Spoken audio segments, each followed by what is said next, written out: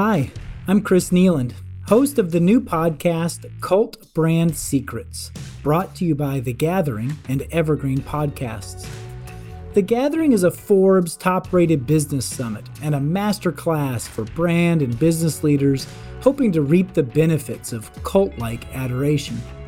Every year, The Gathering brings together disruptors from around the globe to learn from and to celebrate the leaders behind some of the most iconic brands in the world, like Marvel, Skittles, Beats by Dre, Yeti, and the Dallas Cowboys. For the first time ever, this podcast will give you access to some of the exclusive business leader learnings from The Gathering's past events. You know, I'm going to diverge a bit in my introduction of today's speaker who was at the 2019 Gathering. As you know, I normally spend a few minutes introducing you to our guest's career and their company, but frankly, the LA Lakers don't require any long introduction from me. And the more I thought about it, really the best way to introduce you to Tim Harris is through two quick personal stories. You know, I have tried to communicate time and time again at The Gathering that there's this high correlation between cult brands and the character of the cult brand leader. And, you know, Tim has been an executive within the Lakers organization since the mid-90s. And even though he doesn't get involved in, like drafting players or running the game, he does manage that business. And he's really responsible for all of the fandom that they enjoy, the profitability that they enjoy, and certainly the brand that the LA Lakers has become. Now, I wouldn't consider Tim and I friends. I don't think that we spend enough time together to really call ourselves friends, but we are friendly, largely in part to his kindness and his generosity. After Tim was honored at The Gathering, he seemed impressed with some of the cult brand ideology, and he decided to host myself and some of our team members. He even invited our wives to come to this big annual retreat that the Lakers host in Napa Valley. While we were there, he went out of his way to introduce us to some of the Hall of Fame players from the great Lakers teams of the past and several big sponsors who are part of the Lakers organization. And Tim's, thanks to his endorsement of us and those introductions to different senior decision makers, it helped Colt, our agency, win a meaningful piece of new business. And there was no expectation, certainly no obligation for Tim to do any of that, but he was thoughtful and he was considerate enough to give us that audience and to give us that experience, and for that I thank him. Even more personally, a year later, I found myself in LA with my teenage kid who was going through some issues, and I was debating whether or not to call Tim, but the dad in me sort of overruled the professional in me, and I did what I thought I would never do, and I called him up to see if he can get us into a game. And I honestly thought that he might give us some discounted tickets or maybe some free tickets up in the nosebleed section, but instead he was so gracious. He met us at the front door of the stadium, and he literally just walked my son and I right under the court during the Lakers and the Houston Rockets pregame warm-up. We were literally just standing feet away from LeBron James on one end and James Harden on the other, and all these stars were around us, and we were just taking pictures and standing there as the stadium filled up. And to be honest, I thought Tim kept us out there an inappropriate amount of time, because we finally got brisked off the court just as somebody came out to sing the national anthem and they did the tip-off. We then sat with him a few rows above courtside, and we had an unforgettable evening. So I share those two examples with you because Tim is a super busy executive. He's a super powerful guy. He's thriving at this intersection of sports and entertainment. But he took time out of his day to help a schmuck like me. He knows that I'm not anybody who could ever do anything to help his career. I certainly can't repay him for those favors, but he thought it was important to make me feel important. And so Tim is an exceptional person, but he's also not the exception, because the cult brands are just representatives of some of the most high caliber humans I know. There's organizations are beloved for a reason, and that's because people like Tim are beloved, and they're the ones calling the shots. So let's dive into it. Good afternoon, everyone. Thanks for showing up for my session. Coming to do something like this, presenting at the Cult Gathering, talking about ourselves and our brand, it's not something we normally do. It's not in our DNA. And that's partly due to the fact that my wife reminds me that I tend to look like a World War II German tank commander. And I can be a little imposing, but it's also we like our players to talk about us. But the reason we accepted this was because the invite. The invite that I got was so cool that I had to respond. So there's somewhere in there is a lesson about the positive nature of a first impression. So when I asked Chris, what do you want me to do? What do you want me to talk about? And I understand you want me to entertain or educate or enlighten if I can, but what do you want me to talk about? And he said, well, if you can you talk about yourself a little bit, but then talk about the brand. Don't talk about the business. Meaning they don't need to hear about how to sell a season ticket or package a sponsorship or do a media deal. Lift behind the curtain. And so for the next 3.5 hours, this is what we're going to do. So after I stopped chasing a soccer ball around for a while, I got hired at the Forum to sell sponsorships for tennis and volleyball exhibitions. Now, I didn't really know much about tennis. I didn't really know much about volleyball, and I knew zero about sponsorship, which clearly made me the ideal candidate. But I started to understand buildings and manifest and promotion and events. But I didn't touch the Lakers until it was decided that we would move downtown to Staples Center, and they needed someone to oversee that move, someone who understood brand, promotion, manifest, changeover. And that's when I moved over to the Lakers side. Now, a little bit about the Lakers, and I know most people have name recognition, but we've been in the league 60-odd years. We've been to the finals 31 times in the 60-odd years, and we've won 16 championships. So we go to the finals just about every other year, and every other time we go, we win. But to understand who we are today, you need to understand who we were and how we got there. Now, in the 60s and 70s, the Lakers were successful, and they were winning championships, but they didn't own Los Angeles. We're talking about the Jerry West, Wilt Chamberlain, Elgin Baylor days, but they didn't own Los Angeles. The Dodgers owned Los Angeles. It wasn't until 1979 when Dr. Jerry Buss bought the Lakers. Now, he was a physical chemist, so an incredibly bright guy. But this bright guy knew one thing that we take for granted now. Athletes love entertainers, and entertainers love athletes, and fans like them both. You see, back then, all he had was gate. A little bit of sponsorship, a little bit of food and beverage, a little bit of merch, but all you had was gate. They were winning, but they weren't drawing. So he decided one of his first moves was in 1979 was to draft this young point guard out of Michigan State named Irvin Johnson. Because he knew not only do we have to win, but we have to win in an entertaining way. Showtime. And that would bring Hollywood. And if he could bring Hollywood, he knew the fans would come with Hollywood to go with the fans who were already there. But beyond being a super smart guy, he was innovative. This guy was before his time. He started the first regional sports network, and I'll talk about that in a little bit. When he bought the Lakers, we had cheerleaders, rah, rah, pom, pom. He said, no, I want a dance team. And he created the Laker Girls. Now every NBA team has a dance team. It was all about gate, and at that time, he bought not only the Forum and the Lakers, but he got the Los Angeles Kings, the hockey team. And he was having a hard time selling hockey. And all he had was gate. The Lakers were on fire. This is the early 80s. So he decides, I know what I'm going to do. I'm going to take my best seating inventory, and I'm going to package it. You get everything. Every time the lights go on, you get that seat. Lakers, Kings, concerts. And what he did is he guaranteed gate for the Kings. So in essence, he created the first club seat. He did what is probably the third naming rights deal in all of sports. A little trivia for you all, you can take it home. Fenway Park, Red Sox, had been named after Fenway Real Estate Company. He was really curious about Wrigley Field. The Wrigleys owned the Cubs and the stadium, and Wrigley was a gum.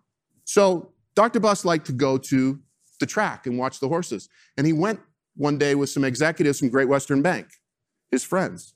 Great Western Bank, which would become Washington Mutual, which would become Chase. And he's sitting with them and he says, hey, how'd you like, this is the mid-'80s, how'd you like to put your name on our building? Instead of the Fabulous Forum, we'll call it the Great Western Forum. Really? Yeah, you're gonna pay me a bunch of money and you're gonna put the name on the building. It's the first naming rights deal. Now, there is no building that doesn't have naming rights deal that's built now. What he taught us is sports is not a complicated business. This guy was incredibly smart, but he said sports is not complicated. It's hard, but it's not complicated. If you're seeing hard, don't think complicated, because if you think complicated, you're going to try and find a complicated solution, when all it is it's hard. It's just hard. And the reason that he's felt it's just not complicated is because he told us we're just in the business of people. See, we're a people product that's played by people, and it's managed and sold and operated by people, and it's consumed by people. We're in the people business. So there's no reason to overcomplicate it. And he always reminded us, we're a family-run company, and we're gonna treat it like a family-run company. And even though we are a multi-billion-dollar brand, we're gonna act like we're a corner store with corner store values, honesty, trust, loyalty. And from that, we created our own foundation, sort of a tenet of what we believe.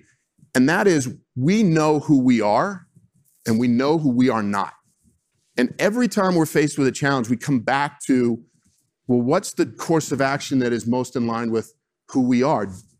Do we make mistakes? Of course we make mistakes. But it's always about who we are. And we always come back to that. We do not day trade in solutions. We always come back to who we are. Now, since this time, a lot has changed. We live in this world now. 1% of all worldwide NBA fans actually ever attend a game. 1%. That's how giant this global brand is. Not just the Lakers, but the NBA. 1 in every 8 human beings on the planet are NBA fans. 1 in every 8 human beings are NBA fans. Now, I talked about the RSN. Now, it wasn't that long ago. You would never televise a home game. Remember, all you had was your gate. So you never televise the home games because people might stay home. They won't buy a ticket. But what Dr. Buss realized in the mid-'80s was, I need a bigger forum. And I can't make a bigger forum. I can't bring them to me, so I will bring us to them. I'll start televising the game. It was early branding. And really what it is now you'd be crazy not to have an RSN deal because of commerce. But what's the other C that it provides us? Content. We have to feed the beast. We got to feed the 100% through all of our digital channels. We have to feed the beast. When I was negotiating with Time Warner 5 years ago on a new RSN deal, I said to them, we have to get out of the model of going from game in just to the next programming. We have to give them more. There's an itch that needs scratching. More immersive programming, more storytelling. And they got it. They got it. Time Warner infinitely understood this. And so they delivered for us as a partner behind the scenes, intimate stories about our guys, because there's a hunger for it, because that's who's coming to the games. So where are we headed? Where are we headed? In the next 15 seconds, when I tell you it was not that long ago, a few years ago, when 30 NBA teams sat around a room and we debated, should we have Wi-Fi in our arenas? Is that the smart move? Having Wi-Fi? If we have Wi-Fi, they're going to be looking down instead of looking up at the video board when we're activating. They're going to be looking down at their phones instead of on the court when we're activating our partners. But who in their right mind would think you're not going to have Wi-Fi now? if for no other reason you need to communicate with the babysitter. What percentage of 18 to 25-year-olds would you think when they're taking in an NBA game either live or on some other platform are engaged in a second screen experience? 100%. 100%. That's our reality. This is the reality. But here's our challenge. Corner store, right? Corner store. Staples Center, 20,000 people. 25% of our season ticket holders have been with us since before 1980. Now, I went to public school, and I know from 1980 until today is a lot of years. They're older than me, and I'm 150 years old. So these people are long in the tooth. They don't get this yet. They're trying to get there, but they don't get this. What they want, Tim, I need a thing that's kind of cardboardy, that has perforation, that it's torn, because that's a real ticket. So we have to be mindful as we evolve to where we know we're going, corner store, we don't forget who we are. We don't forget who we are. But here's what we have as a benefit. Do you know what our fans all ask us all the time? When is our next championship? I've been in sports forever, but I suspect in other industries, goods and services, you hear a lot of what? What's the next big thing? What's the next big service? For us, it's when. When are you going to win? It's expected. Now, through our years, we've always had the ability to refresh the product, to deliver what Dr. Buss knew was needed. Jerry West, Wilt, Elgin, Magic, Kareem, Big Game, Showtime, Shaq, Kobe Powell, LeBron. But along the way, we've been tripped. We didn't plan on it, but we've been tripped. We didn't expect or anticipate that Magic was going to retire in 1992. It tripped us. We weren't expecting it. We fell down. And it took us until 1996 when we got Shaq to get going again. We didn't expect that the NBA would rescind the Chris Paul trade. We got tripped. We fell down. We got back up. And we regrouped, and now we have LeBron. And hopefully, this is going to lead us to greatness. But during that time period, when we got tripped, we had to know what to tell our fans. Because honest, corner store. So all we did was we were honest with them. This is who we are. This is what we're doing. We're trying. We didn't bamboozle them. In sports, generally, you sell hope and you sell success. One or two.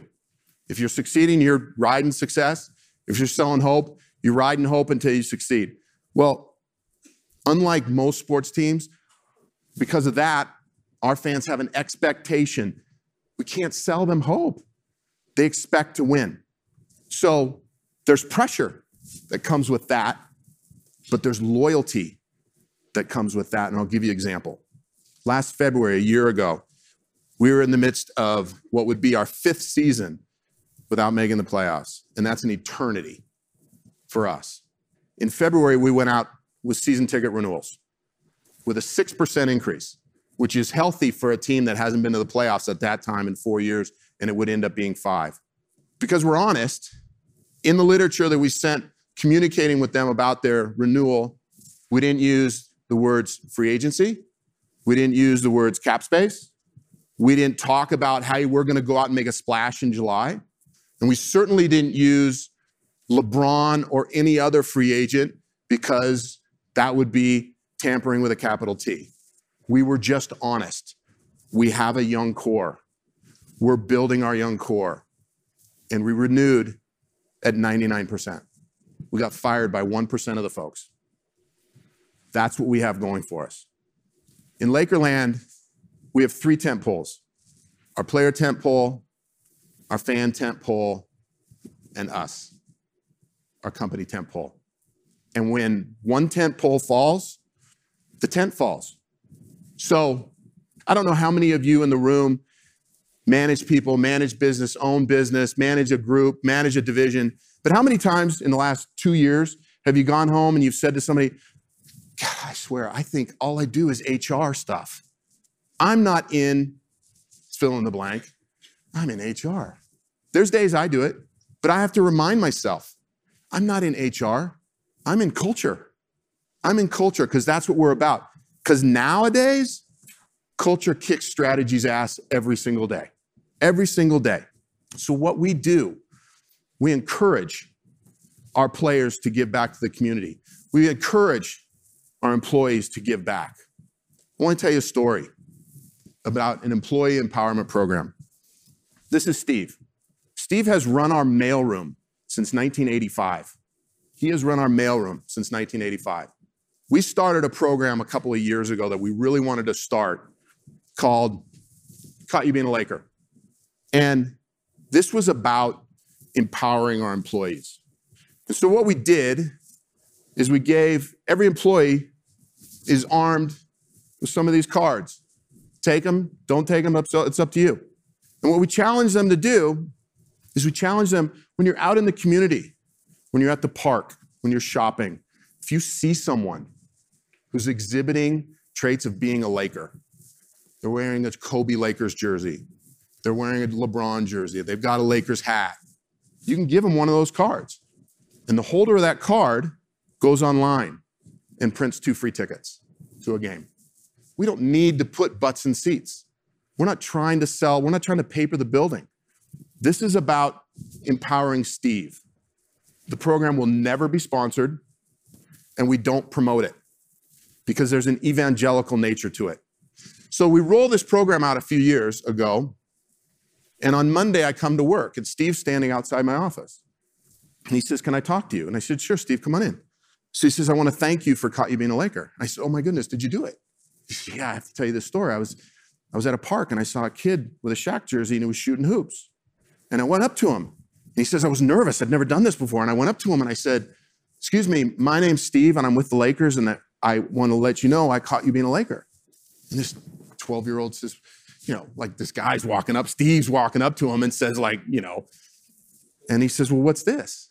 And Steve says, "Well, this is a program we're running, and when you go home, there's instructions on the back of the card, and you follow the instructions, you'll be able to download and have 2 free tickets to a Lakers game." Kid starts crying. I've never been to a Laker game. I can never get tickets. So Steve's telling me the story. Kid's crying. Steve says he's crying. Steve's in my office crying. I'm almost crying. But at that very moment in time, at that weekend at the park, Steve, mailroom guy, 1985, felt as important to the success of our brand as anything that's taking place on a court. Anything. This guy is addicted to the program. It's how he spends his weekends. He is a great brand ambassador. When I interview folks for a job, it's at the final interview. I often ask them, and they're usually somewhat senior in nature. They're not young kids, they're senior in nature. And I'll say, "Do you have kids?" And invariably they say, "Yes, I have young kids." And I tell them, "Look, I'm a dad, but we're in the people business. And when you're done with this job and you're on your deathbed, I'm going to guarantee you one thing. Those that are surrounding you are not going to be asking you, 'Tell us more, Grandpa, about the digital program you laid out with the Lakers. Tell us, Grandma, about how many season ticket holders you renewed.' They're going to be asking you about family." And I tell them, so help me, if I find out that you're missing Little League games because you're working on non-emergency Laker stuff, if I find out you missed a school play because you're working on non-vital Laker stuff, I'm going to be pissed. I'm going to be pissed. When I meet with our young folks, I quiz them. I say, what do you think is the overarching goal of the Lakers? And they always bite and they say, "Oh, it's to win a championship." And I say, "Okay, so if the goal is to win a championship, so we should spend 200, 300, 400, 500. Let's spend $1 billion on players in a year, because if the goal is to win a championship, what do we care, right?" And of course, that's not the answer, because we lose the team quickly. So what we tell them is, yes, we want to win championships, but the goal is to grow the enterprise. The goal of this whole venture is to grow the enterprise. And yes, you do that by winning championships. But most importantly, you do it by knowing who you are and knowing who you are not. You do it by evolving, but not abandoning your history. Corner store, you're honest and you're transparent with your fan base, with your customer base, and you invest in culture. Because at the very, very end of the day, guys, it's just about people. It's just about people. Thank Thank you so much.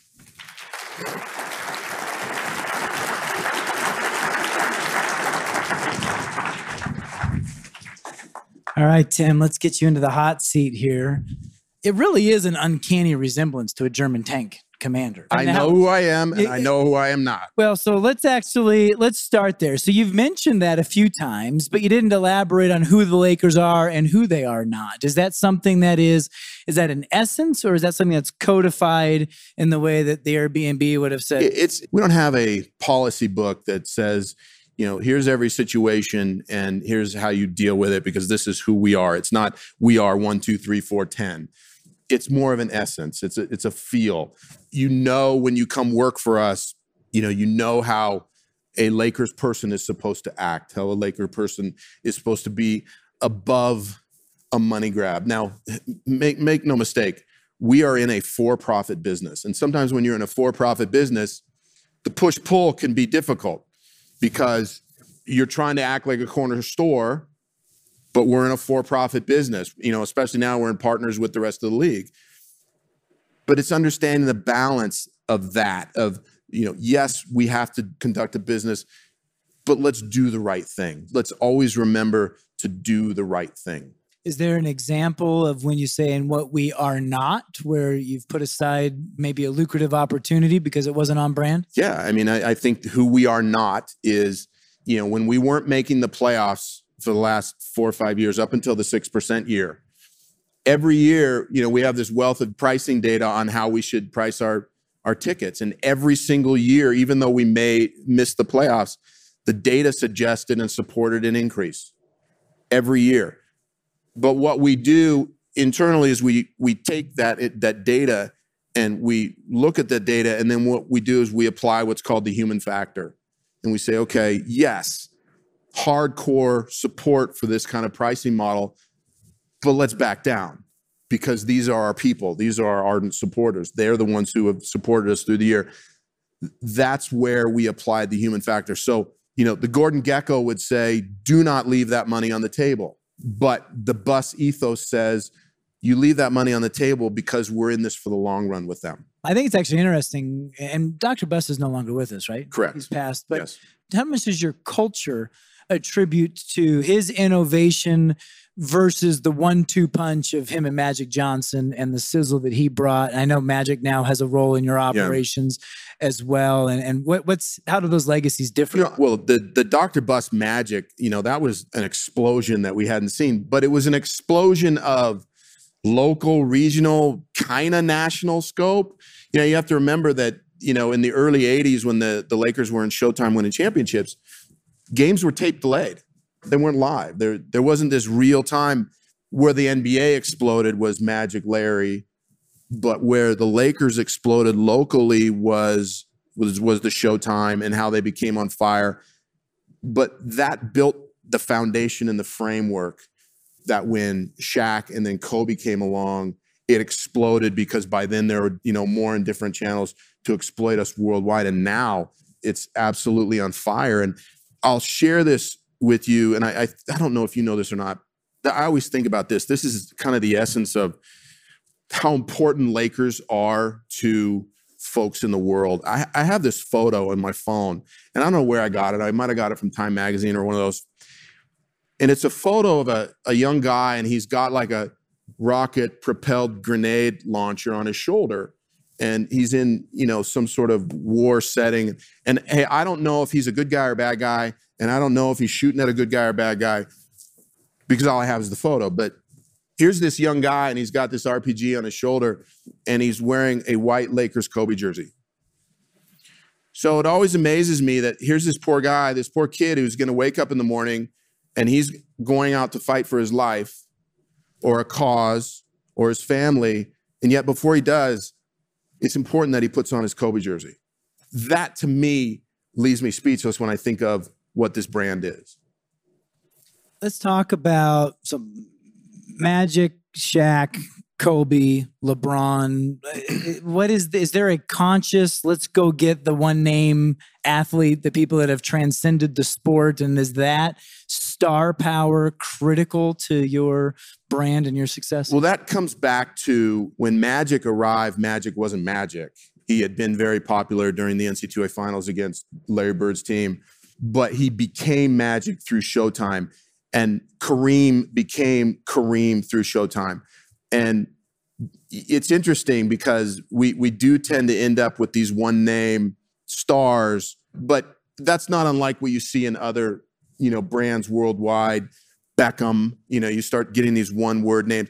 The one that's always troubling to me is one of our best players ever is James Worthy, and he's 3. He's big game James. So he's completely screwed up the dynamic. But, for some reason, we always end up with these one-name guys who, they transcend basketball. I mean, in our current world, they are what folks are following for lifestyle.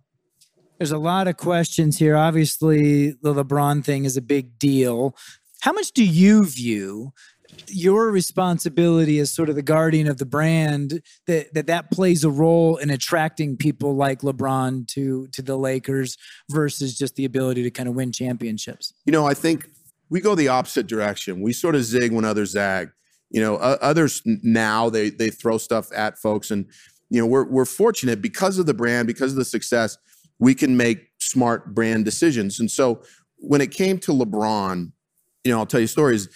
The actual night of LeBron, it was LeBron and Magic, just the two of them. So I wasn't there. I don't even know what they talked about. I'm going to assume, knowing Magic, it was mostly basketball stuff. But then in the 48 hours after he agreed and we started talking to his folks, one of the things that we impressed upon him and his team was, LeBron, you're coming here and there's a weight off of your shoulders that you're just coming to play basketball. We don't need you to sell any tickets. We don't need you to sell any advertising. We're good on our TV deal. We want you to just play basketball. And in the early days, LeBron's folks said, are you going to do welcome billboards around the city? Because other cities have done welcome billboards. And we're going to need to see the creative. And I said, well, do you want us to do welcome billboards? And they said, well, not really. I said, okay, we won't do welcome billboards. And they said, are you going to run ads in the local, media about welcome? And I said, do you want us to? And they said, well, no, we don't really care. And I said, we won't do it. They said, are you going to do a press conference announcing him? I said, well, does he want to do a press conference? Well, he's sort of agnostic toward it. And, okay, we won't do a press conference. And so it was about, this is the tentpole of us telling this player, we care about you as a person and a player, and we're not going to run you over with our business needs. Just this past December, and this is before he hurt his groin against Golden State, I pulled him aside and I said, I understand it's the holidays, and I understand you've got family, and you've probably got family in town, and you get pulled in a lot of different directions from, your partners and your family and us from on the basketball court. And I said, I want you to know, throughout the holidays, LeBron, other than the NBA mandated stuff, I don't care if you do one interview. It's completely up to you. And that completely flips everything on its head, because that goes counter against what a lot of teams do when they get a megastar, is they just ride that brand to try and capitalize from a dollar standpoint. About 5 minutes left. There's lots of questions in here. I think sports marketing has sex appeal, right? You have many people's dream job, either literally your job, and maybe you can tell us when you're going to retire, and maybe less literally just working in the sports business. So one, what do you think is required to crack into that? And two, what do you think are the similarities to somebody that has CPG or automotive or hospitality? Do they thrive within sports culture and sports marketing? Most other teams in sports, they're very sales driven. Okay. So if I were most other teams sitting up here, it's about, can you close? And yes, there is a sales component to what we do, but how we approach sales, and if you're in the business, you're selling something for us, right? If you're in the business, the way we approach it is what we try to get people to feel. So we try to get the folks we're talking to, if you can feel, because if you can feel, you'll do it. If you'll do, you'll spend. And so the answer for us is it's always going to start with passion. We want folks who are committed and passionate about what we do. There's a fine line. They were never going to hire Michael Eisner to run Disney because he liked to ride Pirates of the Caribbean. But, we want folks to have passion for what we do. Now, does that translate to other industries? Yes, because we want good people. We want good people. Good people are hard to find. And good people in industries are hard to find. We always want good people because we don't expect someone to come in and know it all. But we want folks who are passionate to learn, and they're passionate about, and they understand what we're about. You mentioned the Magic Larry Bird rivalry, and I really don't know if there's been something that's rivaled that rivalry in recent memory. But one of the Colt brand principles is picking a fight. I'm a Mac, he's a PC, Coke versus Pepsi. Is that mandatory, or do you guys try to create that as teams are coming in and really lean into that as a way of boosting fandom? Not really. I mean, our thing is we have a mandate. We're never going to make fun of another player. We're never going to make fun of another team. We're never going to make fun of our guys. We try to, stay above the rhetoric. And here's why I'm sort of anti-slogan. Slogans are big in sports right now, and I'm somewhat anti-slogan because, we sit around with our marketing folks and we come up with this like catchy slogan, like, we're going for the 17th, in reference to the ring, and I'm all proud because we've got this bitchin' creative. And then I get to sit back. I don't have to live up to it. I'm not the one going on the court. And so I'm super mindful of creating narrative that the players have to live up to. And so we purposely don't try and create those kind of rivalries that then we get to sit back and watch the players have to live up to. Does that make sense? Yeah, absolutely. How much of what you think that you've shared with us today is copy and paste, go back and sell your baby clothing, your tech startup? Is this really unique? Are you just fortunate to be able to be in a space that has this level of affinity? Or do you think that these principles have universal application? I mean, I drink the Kool-Aid, and so I'm going to tell you that I think they're transferable. I do. But it takes courage. It takes courage to do some of the things that are the long term when there's a voice in your head oftentimes saying maximize revenue. To me, there's a little bit of a difference. I look at revenue and return as two different things a little bit. Return seems to feel more long term to me. And so we try to be mindful of being careful of the little voice saying maximize revenue and look more long term return. I believe some of the lessons that we imparted today, they transfer, but it takes some bravery. And look, it was always easy for me to be brave spending Dr. Buss's money. Like, I'm the bravest guy in the room, but it does take a level of bravery. Ladies and gentlemen, Tim Harris, LA Thank Lakers.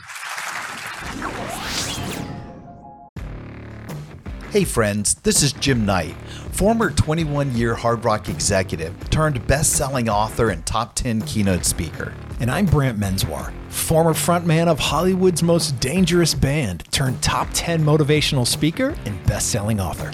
We host the how-to podcast Thoughts That Rock, where we talk to rock stars, athletes, CEOs, astronauts, and even next-door neighbors who share their expertise and opinions.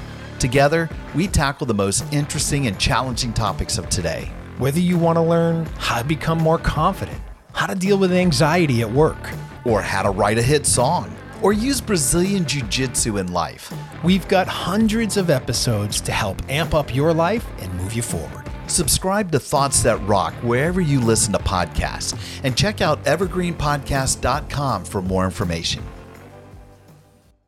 It is so interesting to me that Tim, this president of a multi-billion-dollar brand, chose to speak to us about culture and to tell us the story about his mailroom guy. We didn't prescribe what to talk about. He brought these things up on his own accord. And, certainly aside from this cool campaign idea that he shared to catch fans being Lakers, there's just so much more to be learned about how Colt brand leaders emphasize culture and how they treat their people.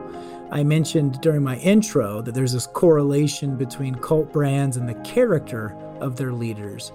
What Tim's comments reminded me of is also that there's a correlation between Colt brands and organizations that are regularly recognized as being great places to work.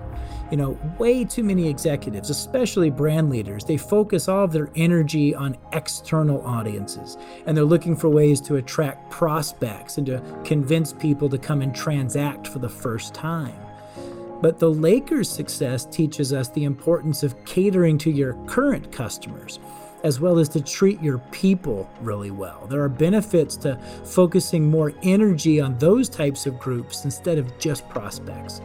It's the customers and the staff who can become evangelists for your brand and help bring other people into your fold. So with that, I wish you well, and we'll see you next time.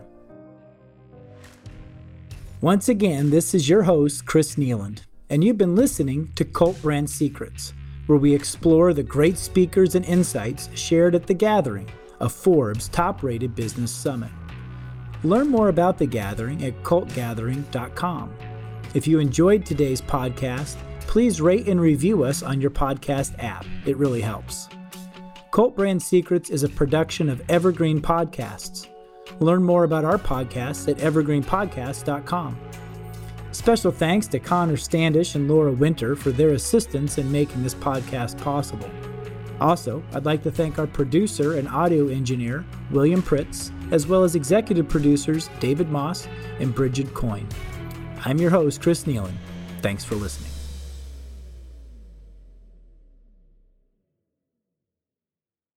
Mad Magazine. Advertising mascots. B-movie posters. And cartoons. Oh yeah, can't forget cartoons.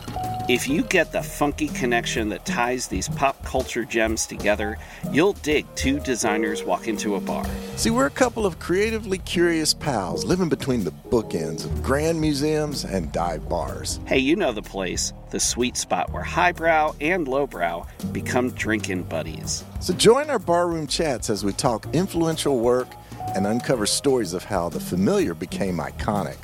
Think behind the music for the stuff we love. Check out our website at twodesignerswalkintoabar.com. And listen wherever you get your podcasts or visit evergreenpodcasts.com.